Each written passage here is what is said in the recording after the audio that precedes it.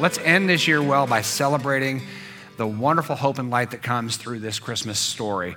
And a reality that has kind of sunk in my own life this last couple weeks, preparing for this Christmas season, is just how remarkable it is that over the course of this month, roughly 3 billion people are going to be decorating their houses. They're going to be giving gifts to their family. They're going to be feasting and celebrating because of one peasant child born 2,000 years ago.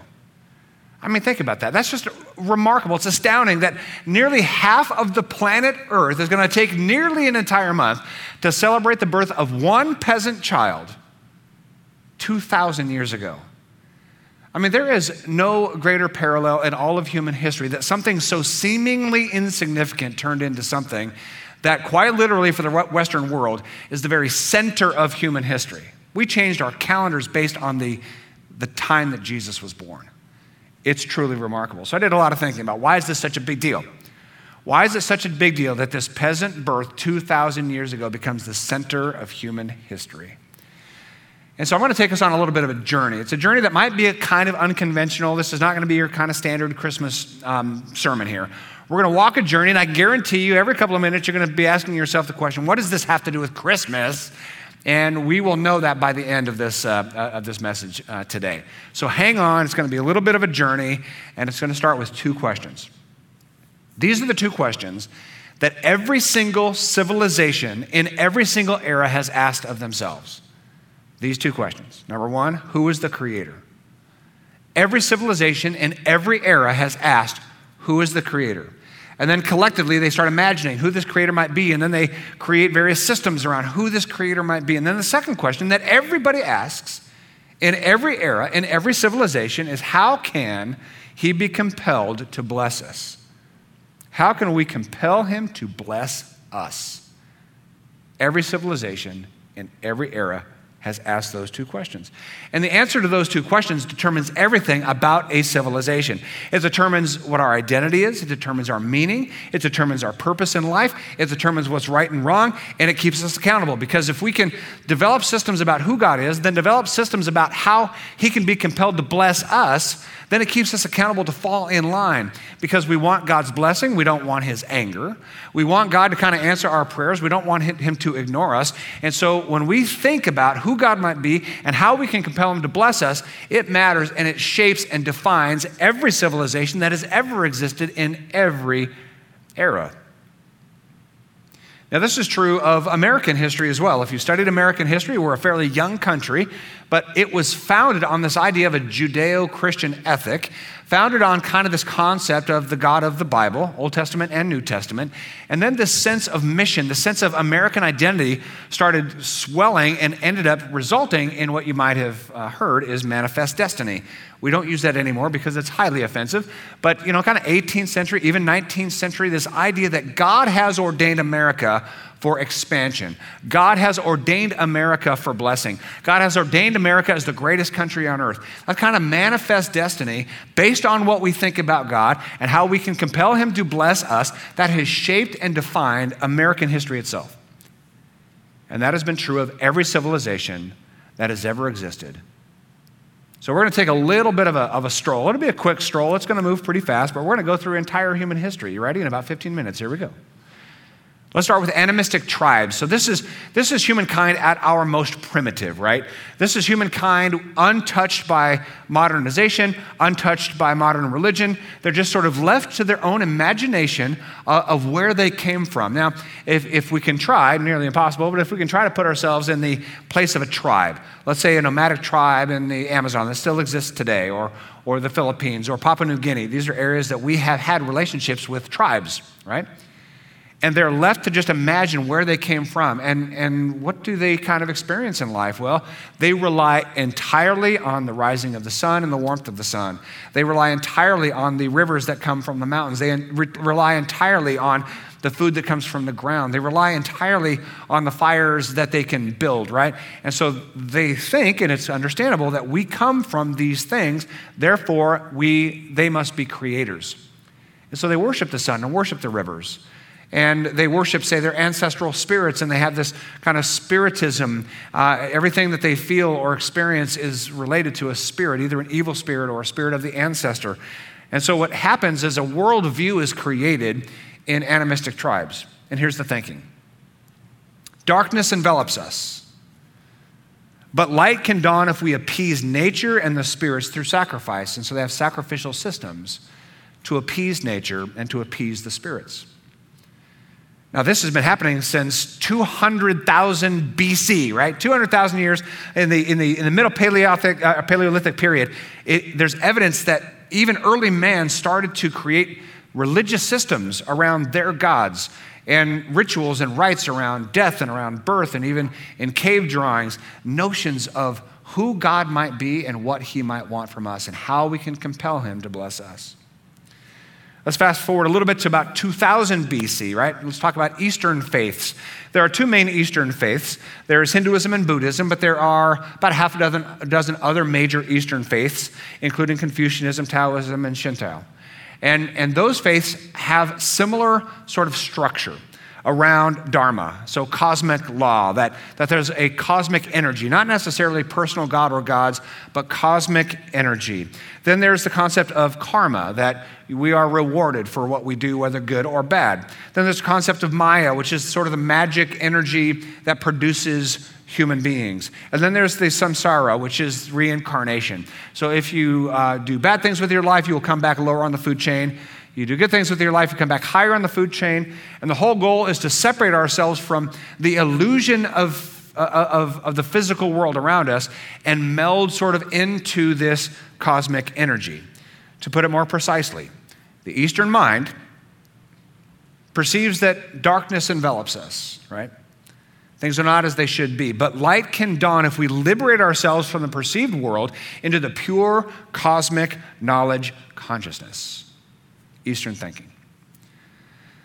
Let's fast forward a little bit, and I'm going to combine a bunch of systems, polytheistic systems, and historians will pitch a fit on this, but Egyptians, Mesopotamians, and Greeks, all kind of around that 2000 BC to 700 BC zone. Very complex systems of polytheism emerged. Multiple gods were kind of invented because you want to explain things that are happening here on earth. You want to answer those two basic questions. Who is our creator and how we can compel our creator to bless us? The same questions all of humankind has asked since the dawn of mankind. These polytheistic systems were put in place. And so in the Egyptian mind, there's Ra, the sun god, not necessarily worshiped like a tribal person would worship, but personified. So Ra is a sun god, but also has a body. And there's Isis and other gods, dozens and dozens of gods who were created. And these gods sometimes are good, sometimes they're evil, sometimes they interact with human beings, sometimes they don't. This is true of the Egyptian society. This is true of Mesopotamian society, inventing dozens of gods and creating all kinds of drama between the gods and how that interacts with us. In Greek culture, they created over 1,000 different gods to explain everything that was happening around them. And all of these civilizations, Mesopotamian, Egyptian, and Greek, all were dedicated to appeasing these gods because they wanted to compel the gods to bless their lives or to bless their nation, right? If you need an idea about what these pantheon of gods are like, all you have to do is check out Marvel Comics. So, there they are. That's Odin, the big one. Then there's Thor and who's that, Loki, right? Those guys. You like Marvel? Very good. So that's kind of the pantheon of gods, sometimes good, sometimes bad, sometimes interacting with human beings, right? And so the thinking among polytheistic cultures is that darkness envelops us. Things are not as they should be. But light can dawn if we appease the gods through devotion and sacrifice. Now let's get into kind of our neck of the woods. Let's get into biblical territory. So let's talk about Hebrew culture. Where did Hebrew culture come from? Hebrew culture came really from two places, Mesopotamians and Egyptians, right? If you know your Hebrew history, Abram was called from Mesopotamia. So Mesopotamia was where all these pantheon of gods were worshipped. Abram worshipped all the pantheon of gods in Mesopotamia. But then in the scripture, a new God emerges, ultimately called Yahweh. This is the Hebrew God. So there's the God of Dagon, there's the God of all the surrounding tribes, but here comes a new God, the God of Israel, which is what the early Old Testament refers to him as, the God of Israel. He comes to Abram and says, listen, I need you to go from your Mesopotamian culture, and we're going to start a whole new system. Genesis 12. The Lord said to Abram, leave your native country, Mesopotamia, leave your relatives, leave your father's family, leave all these traditions, right, and go to the land I will show you. And there I will make you into a great nation. I will bless you and make you famous, and you will be a blessing to others. And then this new system begins. It's a Hebrew system. There's Yahweh, the God of the Hebrews, and then there's this interaction. How can Yahweh bless you? Obey his law. Again, it's the exact same questions asked of everyone throughout history.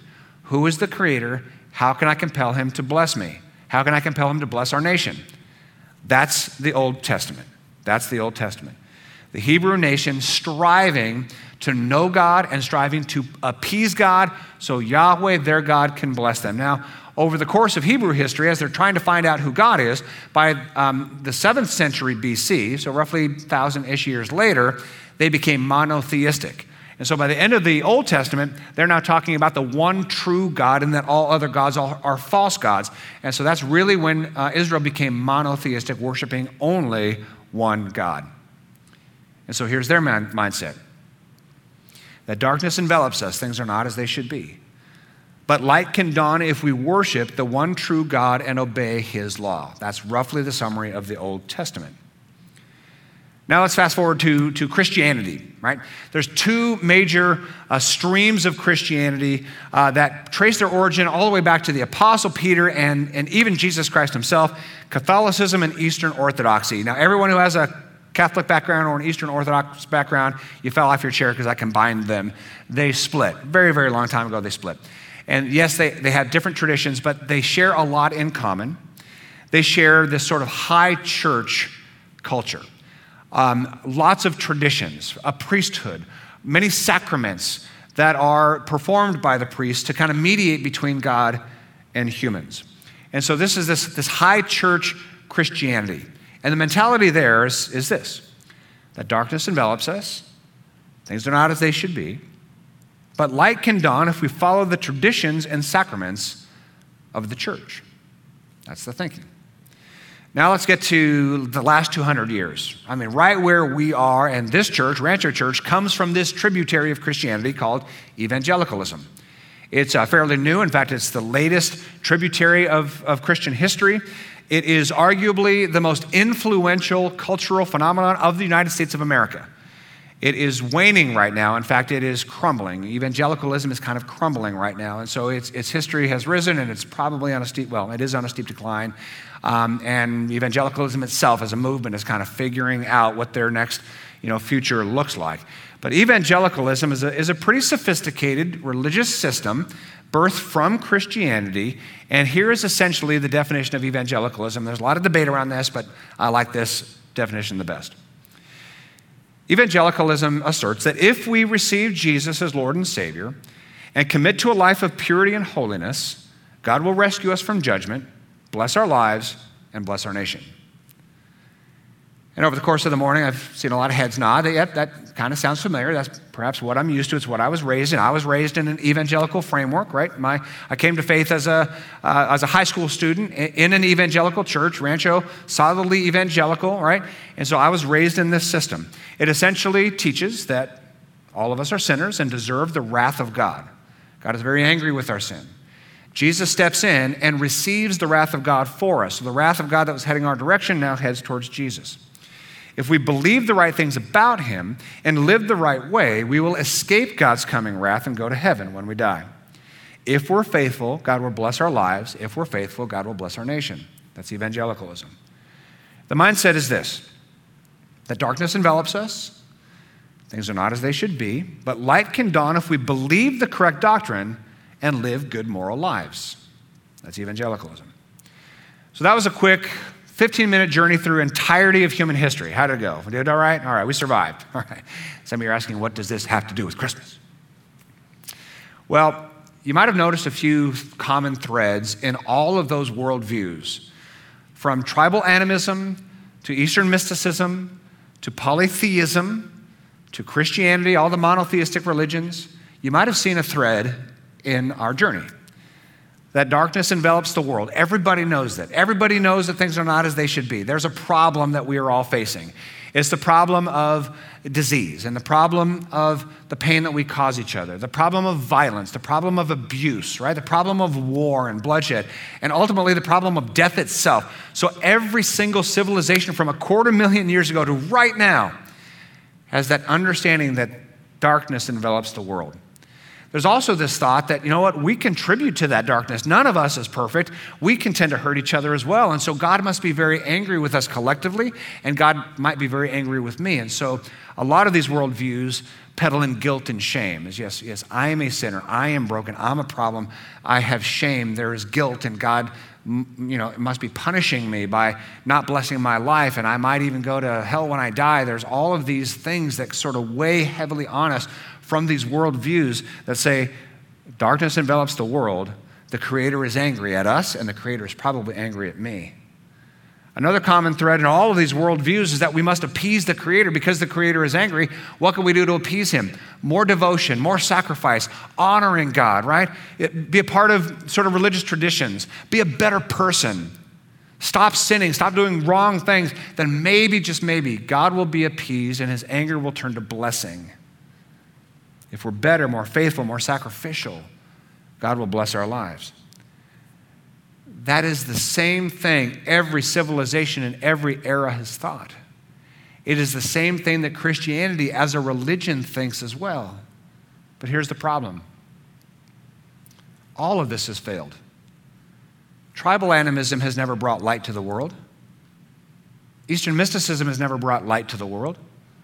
Polytheism never brought light to the world. Monotheistic religions never bring light to the world. Christianity as a religion, in my opinion, does not bring light into the world. Why is that? Why is it that all of these systems fail? We can take a look at Romans chapter 2, verse 20. And this is the Apostle Paul. He's being very sarcastic here. So he's just dripping, oozing with sarcasm, and he's kind of just tearing apart the whole, religious industrial complex, right? He says, you religious leaders in particular, you think you can instruct the ignorant. And he's just kind of making fun of people who are sitting up on church stages behind church pulpits instructing people, right? I've got knowledge about God. I know the truth about God, right? I have all the divine wisdom. So you think you can instruct the ignorant and teach the generations the way of God? It's pretty arrogant. For you are certain that God's law gives you complete knowledge and truth. And this is what religious leaders do. They claim to be holders of truth and interpreters of God's law, what He wants. And by everything they say, here's who God is and here's how we can compel Him to bless our lives. That's the whole system that's been going on for 250,000 years, and it never brings light to the world. Religious leaders, you're so proud of knowing the law, but you dishonor God by breaking it. Not even religious leaders can obey the very law that they claim to be holding and preaching. Every religious worldview fails. No religious worldview has brought a single photon of light to this world. So why do religious efforts fail to fill the world with light? Why do religious efforts fail to fill the world with light? From tribal animism to the Christian religion right now, why does it fail to bring light to the world? Well, because I believe there's a total ignorance of the Christmas story itself. There's an ignorance of the Christmas story. Now, we know the story. We've heard the story. We read Luke chapter 2. But then we receive the Christmas story as yet another religious tradition when it is meant to turn it on its head. Let me explain.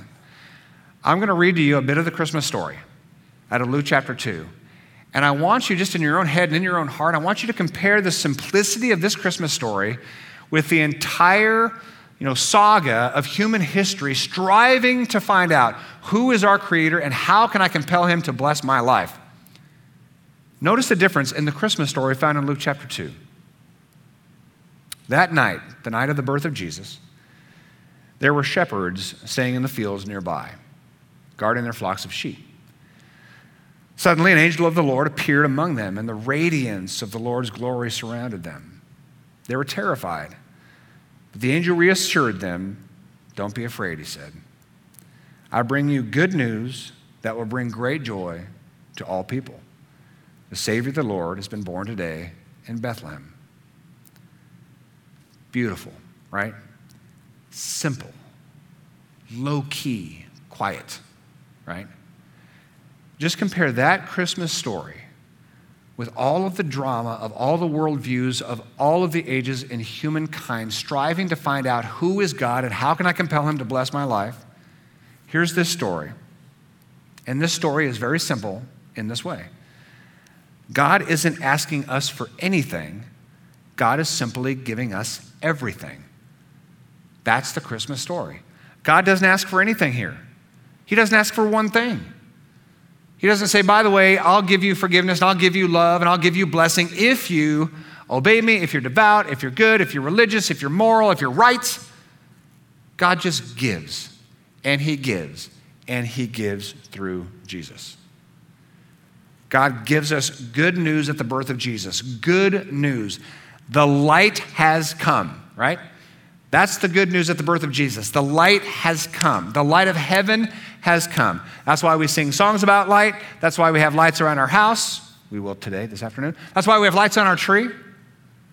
We have lights because the birth of Jesus is the light of the world. Not all these systems and worldviews that have shaped civilization throughout the 250,000 years of human history, but the giving of Jesus Christ from heaven itself. And it's not just good news, it's a promise of great joy.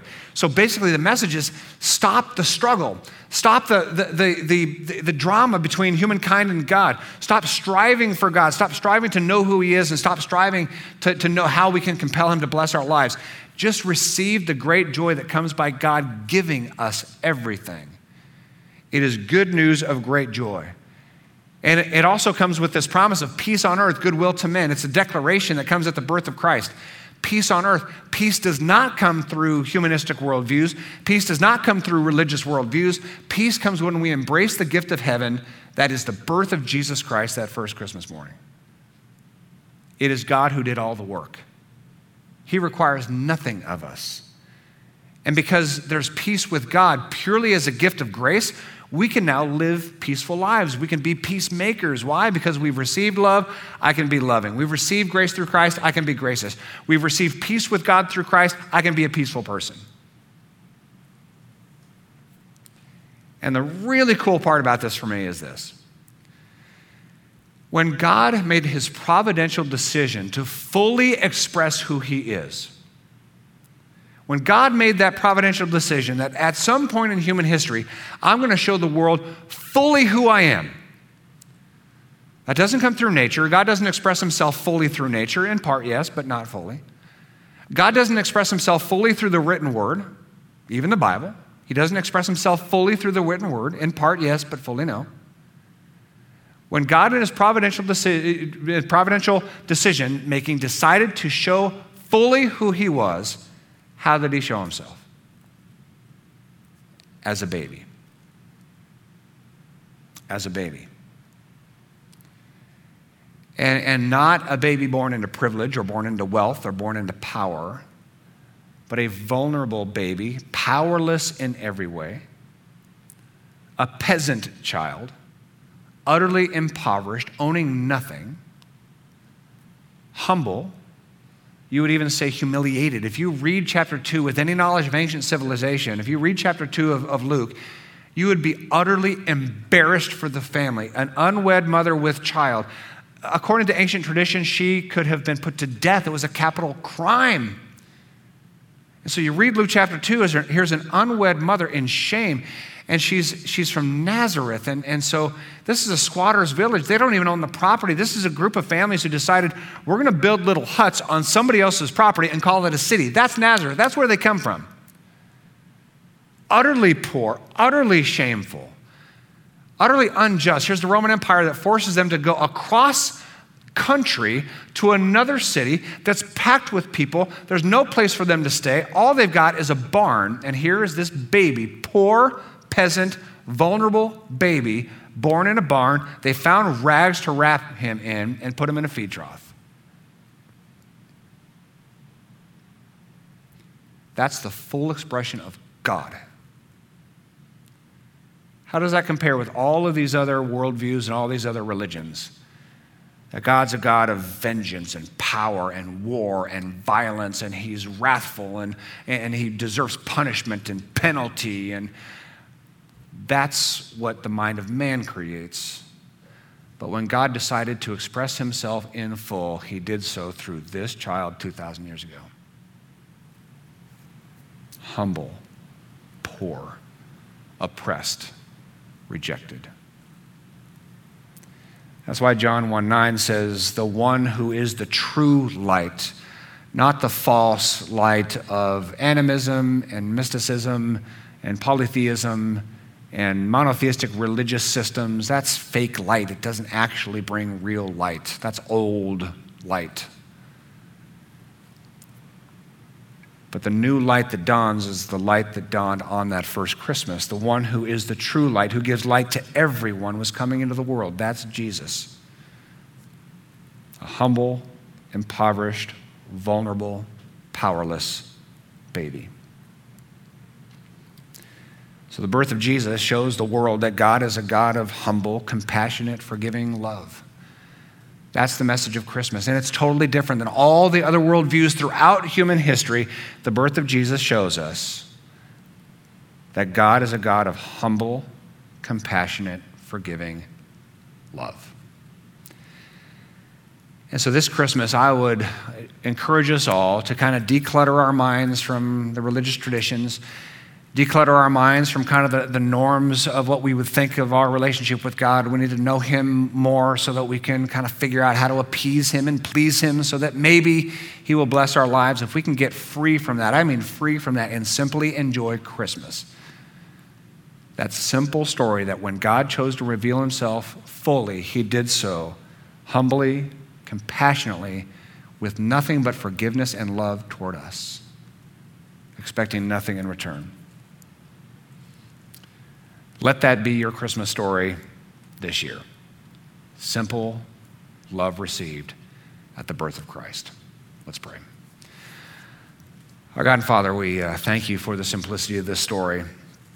And we compare this simple act of love and grace and humility as you express yourself fully in the person of Jesus Christ at his birth. We compare that with all of the other complex systems throughout human history and how people have wrestled with you and strive with you to try to figure you out and to please you and to manage our failure and to manage our guilt and manage shame and try to figure out what you want from us so that maybe we can be good with you and maybe you can bless us and maybe you can give us eternal life.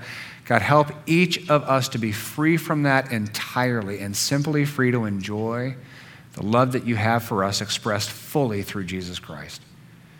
You just gave us Jesus. And so through him, particularly at his birth, through him we see your humility, your selflessness, your sacrifice, your love. As Jesus grows older, as the full expression of our Heavenly Father, he is nothing but loving and kind and gracious, working at his own sacrifice to reveal how gracious our Heavenly Father is. And that message of love so offended every political power and so offended every religious power, they put him to death. But it was love that resurrected him from the dead, and it is love that lives now forever in our hearts and our minds, in our relationship with you. So God, we receive the love of Christ, even here and right now. Even for those of us who have been walking with you for decades, we renew our commitment to receive the love of Christ, your gracious, forgiving, humble, sacrificial love. Help us to keep our minds uncluttered, our walk with you uncluttered. Help us to just enjoy the peace of knowing you love us, that you forgive us, that we're right with you only because of what you did for us based on nothing we've done for you. We receive your love, and then we pray that your love would transform us, that your love and your grace and your forgiveness and the peace that we've been given would transform us into more loving people, more gracious people, more kind people, more forgiving people. That we might not only receive this new light that is dawning through Jesus, but we might actually be the light of heaven around us as we love like Jesus. In his name we pray. Amen.